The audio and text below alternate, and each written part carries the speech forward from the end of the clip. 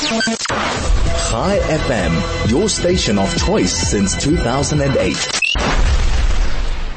Joining us now is Yolisa Dyasi, a tax technical consultant from the South African Institute of Taxation, also specializing in SARS operations and tax administration. Yolisa, a very good afternoon to you. Thank you for joining us.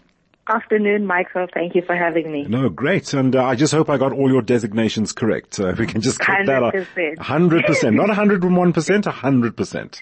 Thank you again, Yolisa. Okay, so on this, specializing in SARS operations, that's in fact what we are going to be focusing on now in terms of tax compliance. Now, SARS is vying to tighten, as it calls, the tax noose to an extent that it can now access one's account for monies owed. So tell us more about this. What does this mean? What are we in for here?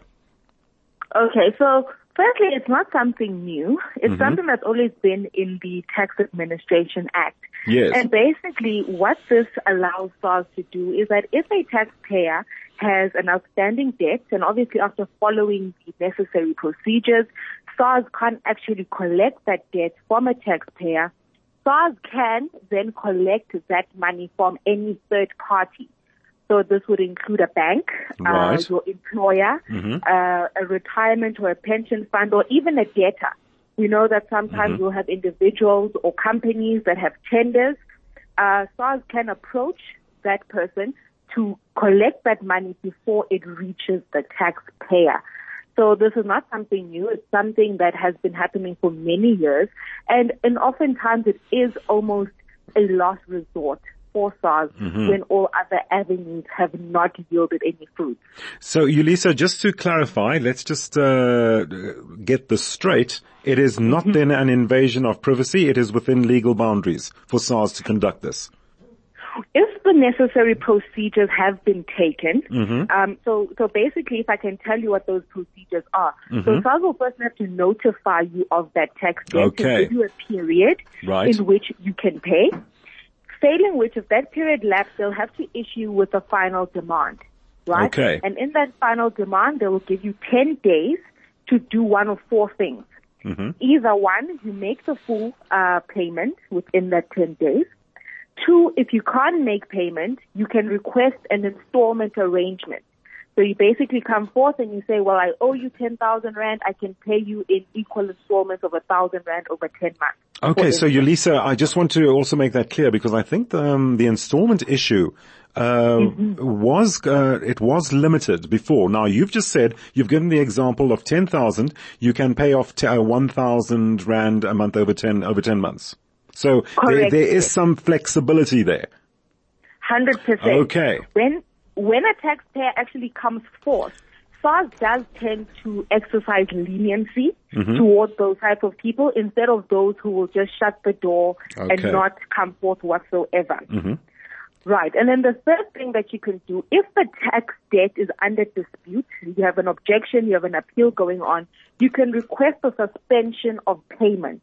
So all collection debt processes will be frozen up until that dispute is finalized. Okay. And then fourthly, another thing that you can do is that you can request a compromise. So the compromise, you basically say, well, I owe you 100,000 Rand. It is only probable that you will collect 30,000 Rand. Let me give you the 30 and we can write off the 70. Right. I guess sorry, carry on, Yolisa. Yes, sorry. If within those 10 days that SARS has given you haven't used any of these remedies, the Act then allows them to approach the bank, the funds, the employers to collect that tax debt.